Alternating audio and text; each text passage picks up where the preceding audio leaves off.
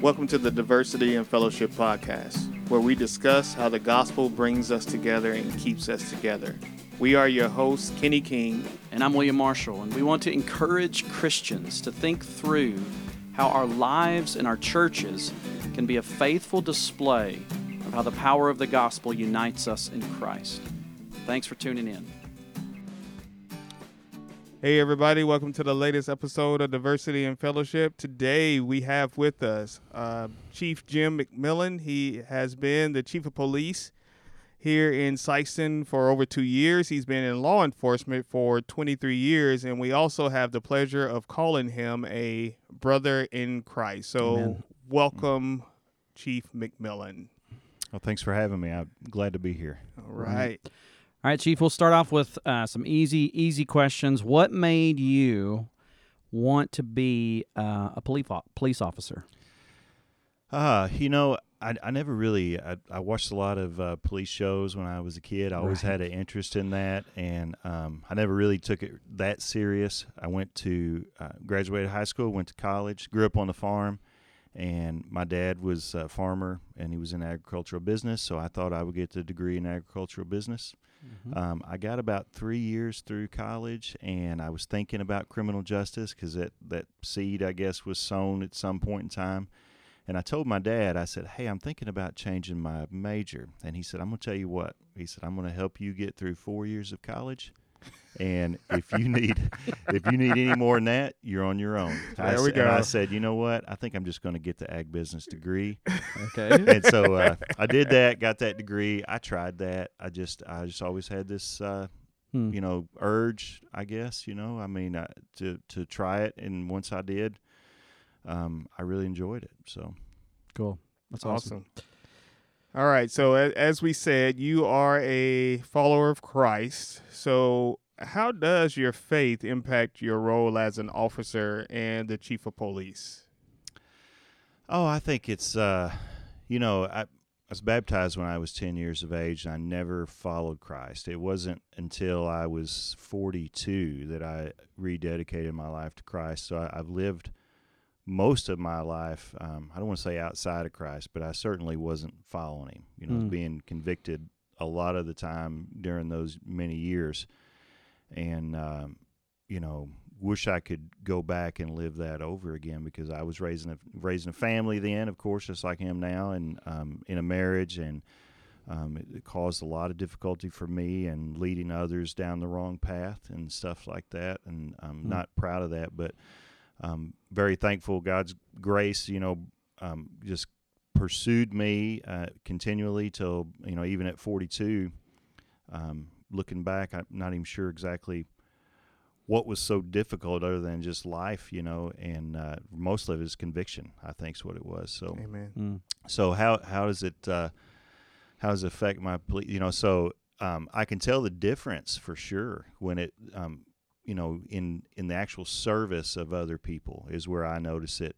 Before, I would serve other people for my job, but truly I had myself and what I wanted. I was living for myself, right? Right. So it's hard to serve others when you're living for yourself. I mean, and after I rededicate my life to Christ, and you come at those opportunities to serve others with a different heart, and you see the opportunity, and you are very more likely to act on it. I can still miss those opportunities, you know what I mean? But right. I'm more likely to act on it now, and I think it brings that Christian joy because I think, truly I believe we are made to serve others. Yes. That is God.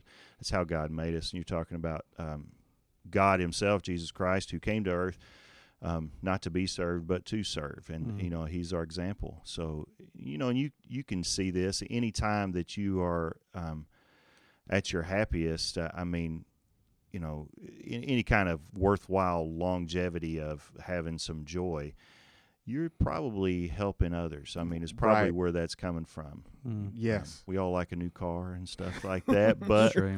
but Yes. how long does that really last? It Yes. doesn't. It doesn't last. So it makes a big difference. And I think this is what I noticed after I rededicated my life. It changed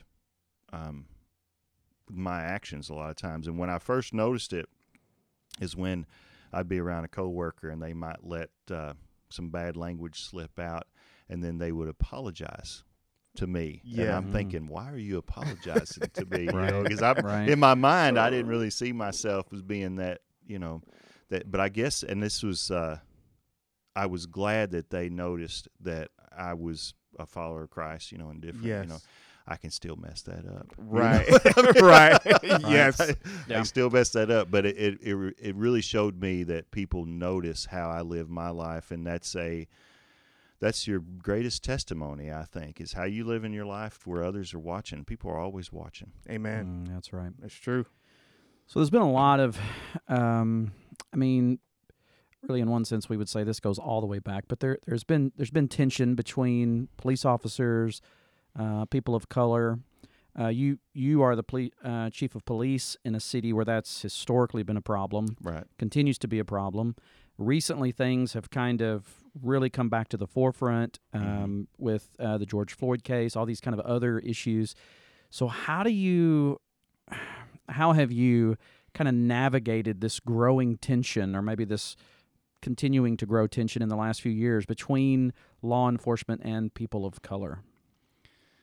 That's a hard question. I mean, because it's something that I don't really have all the answers to. And I see the issue, I see the problem, and I think a lot, I can speak about my experience, and I think this, in a nutshell, explains people's perception, where they're coming from, and predominantly, law enforcement's a white male profession. Okay, so. And across the nation, I think this is an issue. So when I grew up on the farm, and I came to Sikeston, and I had never been, in areas of town where black communities live, like the west end of Sikeston. Right. And my first experiences there were as a police officer. So, and you think, what does that mean? Well, it means that every interaction that I had was dealing with either someone that was involved in crime, or a victim of crime, or there's drug activity, or violence, or domestic, shootings, and all these things. Right. My first experiences were dealing with that in that community. So if first impressions mean anything, that really set a bad one for me. Now what I know today is that is such a small percentage of the whole population. Of course, I'm going to feel that way, because I'm a policeman. That's my job. That's who I'm going to be. That's what I'm dealing with, is crime and these interactions. But I'm at 24 years of age, when I was a young kid. I missed that. I didn't get that. I really felt like, hey, this is the bad part of town, and that's not the case. I think that happens a lot. When I got in Detective Division, I learned how to develop relationships, because in Patrol Division, you deal with people, but really more so the problems. In Detective Division, you deal with the problems, but you really got to deal with the people. You really develop relationships and learn, because you got to interview and talk to them and develop rapport, go through court, witnesses, and all this stuff, and really maintain those relationships until you get at least until you get through court and get the outcomes that we all want. But and so there's people I talk to today that I met when I was a detective years ago, and I left Detective Division in 2005. Yes. But I still see people that I know, because they are going through such a difficult time, and we, in a lot of ways, help them through that and help hopefully find some justice to what has wronged them. And so the relationship side of things is so important, and that's where I really learned that, man, I've really missed this. You know what I mean? Because I focused so much on what was bad that was happening, I missed the good that was in that community. Yes. Because as an officer, you think about this. You ride around, you're going from call to call. You maybe stop a car, write a ticket. But do you really stop and talk to the older gentleman walking down the street that's not involved in crime? Right. You really don't spend time with that, because he's not in the middle of anything. But you should. You should. I mean, this is old school policing. It's like you get out and you talk to that gentleman and you're like, hey, how's things going? Have you noticed any problems in your neighborhood? How's your neighborhood? I mean, is there anything we could do, from our aspect that help address problems that you may see or notice? Or what do you see and notice? I mean, because you live here. Right. And when we ask those questions, man, people really feel like that we care. Yes. You know what I mean? Yes. And that's kind of like they should at least feel like we care. Right. And I don't know that officers are doing that on purpose. I mean, when I was a young officer, it wasn't intentional that I was doing that, but certainly my mind gravitated toward the negative and the issues that I had to combat. And I didn't really understand. I was ignorant of the fact of how the good members of the community would help me accomplish the goals we all wanted. Right. And I That's didn't good. I didn't try to build the relationships, And so what I try to do is having that experience, slowly becoming the old guy, at the department. Yes. Right. Is like, listen, this is how this is done. This is policing. And people see relationship building sometimes and they're like, well, that's not real police work. That is real police work. This is how, the officers from years ago walking the beat around the block, and they knew who lived there. They knew this, they knew that. At best, a lot of times, officers, especially new officers that are just getting started, they don't know who's who, and they're very anxious. I mean, when you're pulling over a car and you don't know who you're dealing with because you don't know the community members, it really puts you at a disadvantage.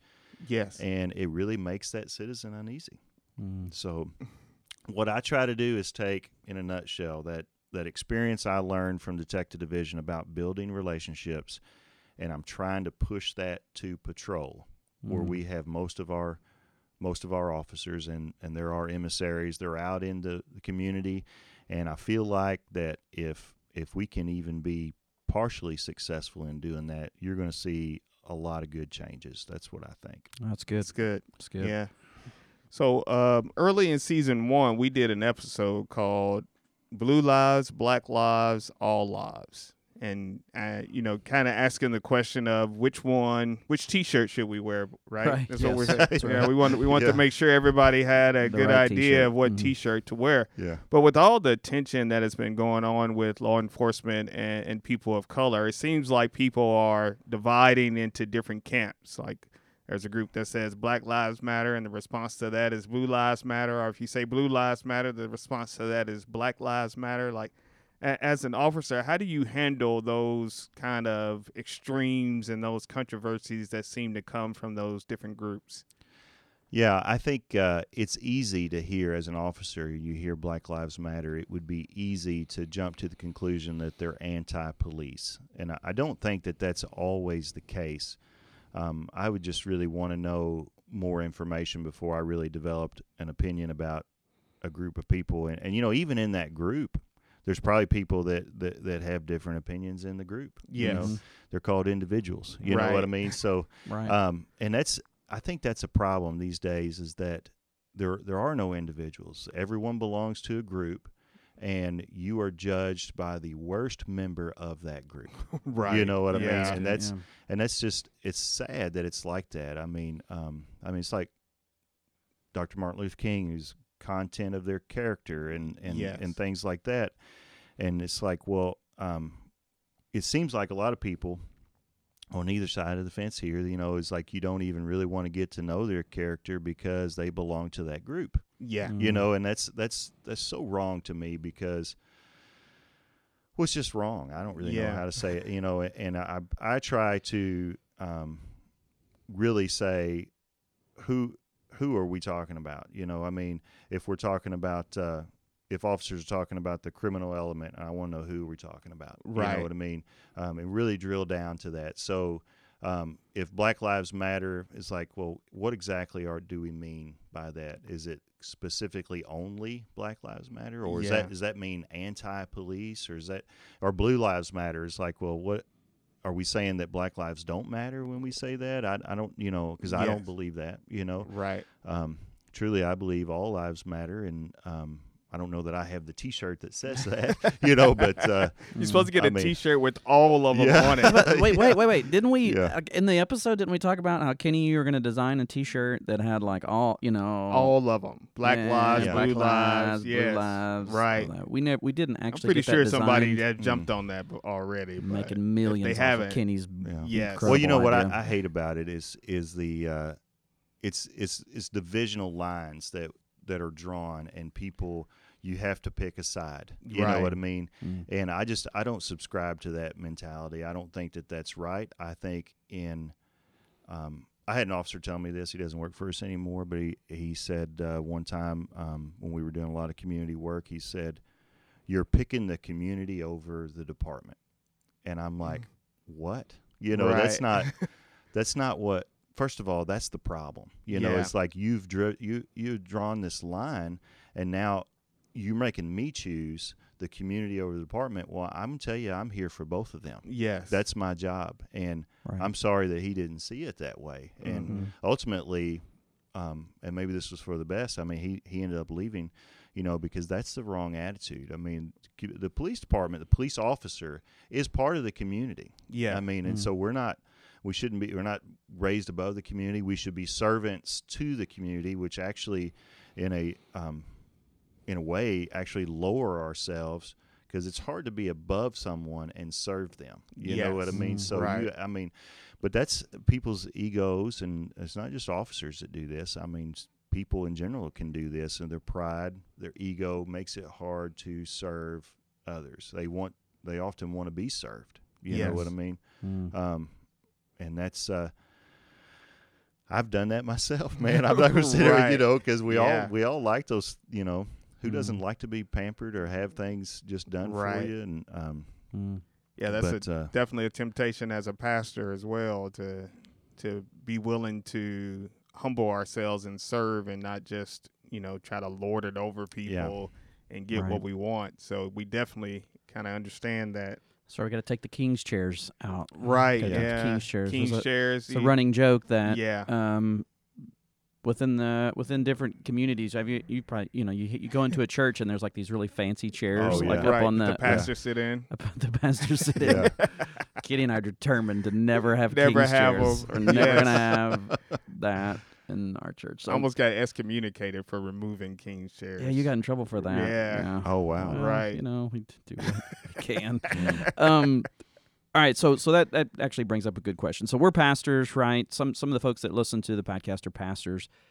How can the church, pastors, leaders in the church, and really church members too, but how can the church help the relationship between the police and the community? What can we do to try to help that? I think we all should be working to build the community base. I mean, where we're actually a community instead of a group of individuals. You know, I mean, I think there's a lot of people in the community that are doing that. I see that. I mean, I see you guys out there doing stuff, making plans for stuff. I see, some other people we know.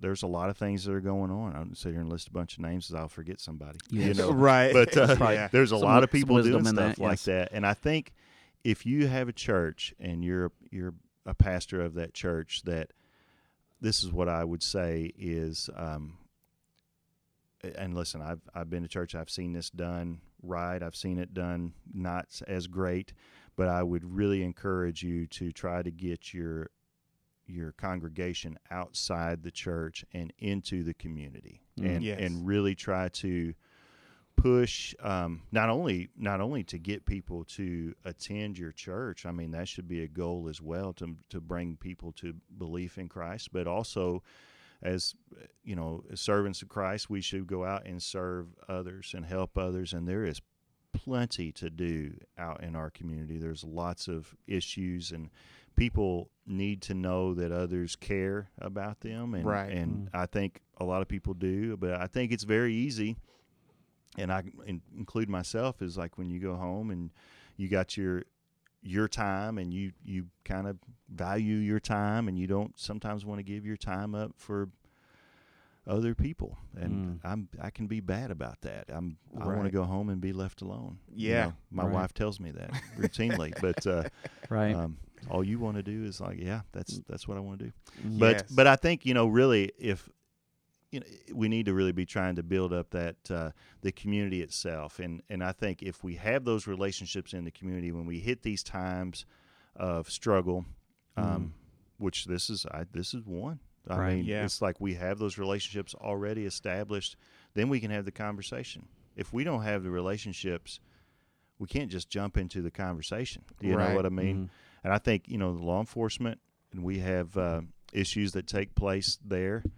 I'm going to tell you, as a public information officer of many years, my first step is going to go to the ministerial alliance, the ministers of the community, and say, hey, we got a problem. Because you pastors have the community members in your congregation, and you are. I'm going to sound selfish when I say this, but you could be a really valuable mouthpiece to messages that I'm trying to get out, and of what is really, because there's so much disinformation that goes around, and I think me trying to get the correct information out can't always just be a Facebook post. It needs to be a face-to-face conversation with people that I know and people that trust me and I trust, and that trust goes a long way to protect and repair and rebuild problems that we're going to come across.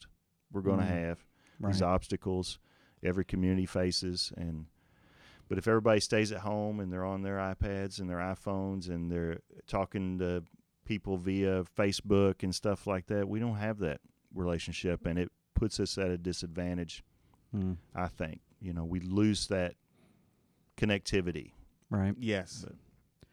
Yeah, I mean, it's a whole lot easier to kind of sit in my house on my couch, and be mad about the police, or be mad about something that's happened in the community, or be mad about whatever it is, right? Rather than saying, hey, I'm going to actually go have a conversation. I'm going to sacrifice some time. I'm going to go down to the, department. I'm going to try to talk with chief. I'm going to try to, like that. That's a pretty serious investment. Most people, I think, want to see the change happen. They would probably prefer somebody else do it. Sure. You know what I mean? Yeah. And I've been that guy. It's like, hey, surely somebody will figure this out. Yes. I'm going to stay home. Right. Yeah. But that doesn't always happen. No. So. Right. Yeah, that's good. So our diversity and fellowship resource for this week kind of goes along with what you all were just talking about. Yes.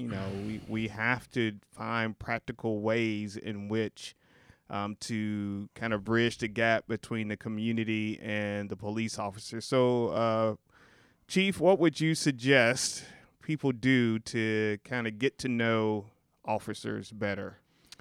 Well, I would suggest, I think probably the easiest thing to do, because you see these officers out, is just approach them and talk to them. I mean, I think especially in the neighborhoods, if officers are parked there, and I would just go up there and talk to them, because I'm going to tell you, this day and time, this climate of law enforcement, there's a lot of officers that feel like, now I've been around a long time, so I kind of know this isn't true. I know people in the community who I'm friends with, and I know they support us. I know family members support us in churches and stuff like that, but some of these guys have not been around that long, and they don't have that experience base to pull on, or friendships to really rely on, so they're cruising around town, and they may stop, and they may have this, I think a lot of them do have this presumption that everyone here hates me. Right. You know what I mean?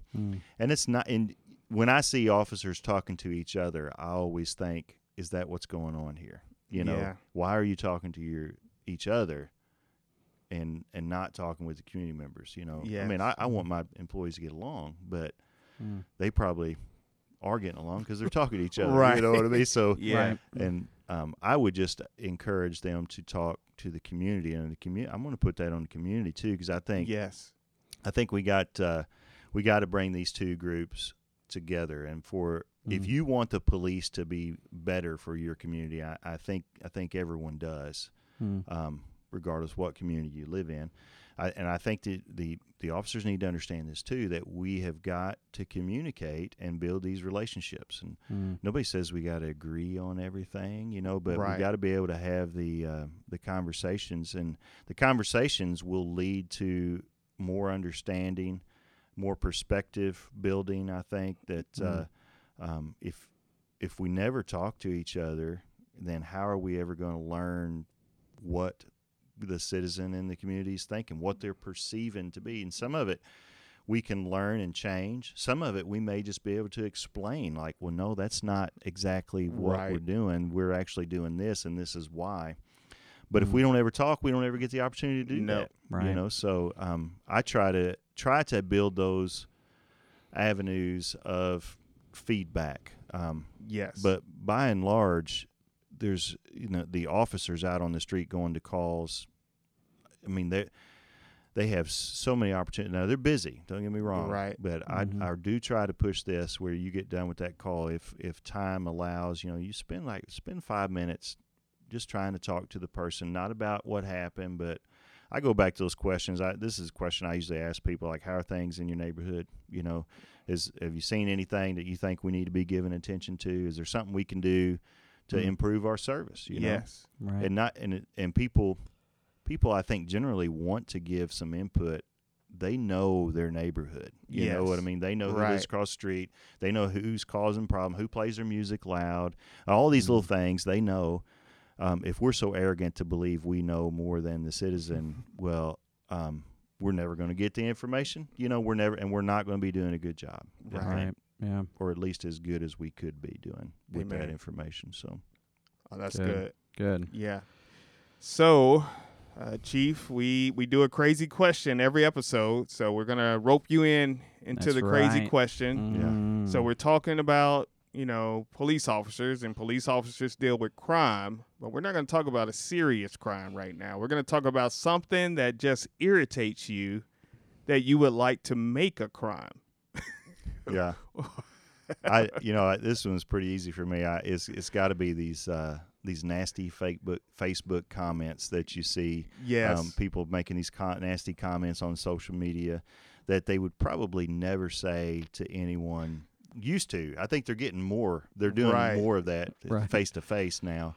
But man, that just it irritates me, because there's a lot of presumption of other people's expertise, and they may have no experience at all in that area. Usually not. And but they're giving it like they're an authority on the issue. Right. And man, that's just to presume that you know more about it than the people that are actually working in the field, whether it's nurses or doctors or teachers or pastors or cops or firemen or whatever it is, Right. Not to say we're going to be right all the time, and we want, like I said before, we want that input, but man, don't be so nasty about it. Let's have a conversation, Right. It's like we need some social media policing. Yes. That's what we need. Right. You started handing out tickets and fines for that kind of stuff. It would vastly reduce. Start seeing a whole bunch of dog pictures then, right? You know what I'm saying? People are like, if I got to pay $20 to make this comment? No, I'm not doing it. You ever see somebody do that, and then they find out that they're just totally wrong, and you just like crickets, you never hear a right. My They bad. Yep. Don't even delete the post, right? They ghosting that. Right. I don't know what Somebody that is. says, "Did you read the article?" Right, yes. Right. It's like, no. Yeah, I've dropped a few of those. Yeah. Right. Did you even read it? Did you do that? Yes. Yes. All right, William, what about you? What is something that irritates you? Yes, I think mine would be, and this is silly, but I think mine would be slow walking in a parking lot. Oh, Yes. Like, I'm going to need some more regulation on that. Yeah. When I'm like trying to drive through a parking lot and somebody's walking to the store, man. but they decide to kind of walk in front Yeah. of my car, and I'm like, there's like a sidewalk you could walk. that's pretty bad. Is Yeah. that illegal, bad. right? Can I just say, Yeah. can I yell out the window, you're jaywalking, and I know the police chief, he's on his way. Can I do Yes. I That's don't funny. think that's how it works. I hadn't thought of Right. that, but I've experienced it. Have you I know experienced right. that? You've experienced that? Yes. Happened to me at Walmart like yesterday. Yes. Right. Yes. It's like, I don't want to be Yeah. mean and like go close. I don't want to get close to them, or like, Yes. but you can't always get around because You ever there's get that where they cars, and it's turn like, around and they man, see you and they continue to walk slow? Right. And then I'm like, Now you're taunting me. that's right. I don't feel like Right. this is an accident Yes. anymore. I feel like there's some purpose. Right. There's some purpose in this. So I'm going to need can I write a ticket for that? Right. Citizen's arrest. All right, Pastor Kenny, what would you say what are you ready to make All right. make So it this to is a law? this is a Class Z misdemeanor. Class Z misdemeanor. Okay. So and the punishment is you got to sit in the corner and be quiet for like an hour. It's like a timeout. But people who talk too much, like that should be like assault on your ears, right? Kenny, I don't think you can say that as a pastor. Yeah, man, you can. You talk a lot. We talk a lot, brother. Proverbs 10:19. When words are many, sin is not absent. Right. Right. Is this like a public rebuke of me? Because I'm Man, feeling man, like it might be, right? I'm feeling like I would So probably. I should, if you talk too much, I should be able to file a complaint against you for talking too much. Assault on my ear. Assault. This is ear assault. Right, ear assault. assault. Right. Yes. So, oh wow. I need that to be made a law. Okay. Yes. We'll see what we can do with that. Jim, thanks so much for being with us, man. We Yes. really appreciate your thoughts. I appreciate y'all Thank you having doing- me on. I enjoyed it. Man, Right. doing a great job, and man, we support you so much. And so, thanks so much. Thanks so much, listeners, for tuning in this week, and we will catch up with you next week. God bless you. Thanks so much for listening to the Diversity and Fellowship podcast. If you want to join the discussion, please send us your questions and your comments to diversityandfellowship@gmail.com. That's diversityandfellowship@gmail.com. We would love to hear from you. Until next time, keep laboring by God's grace to be a faithful display of how the power of the gospel unites us in Christ.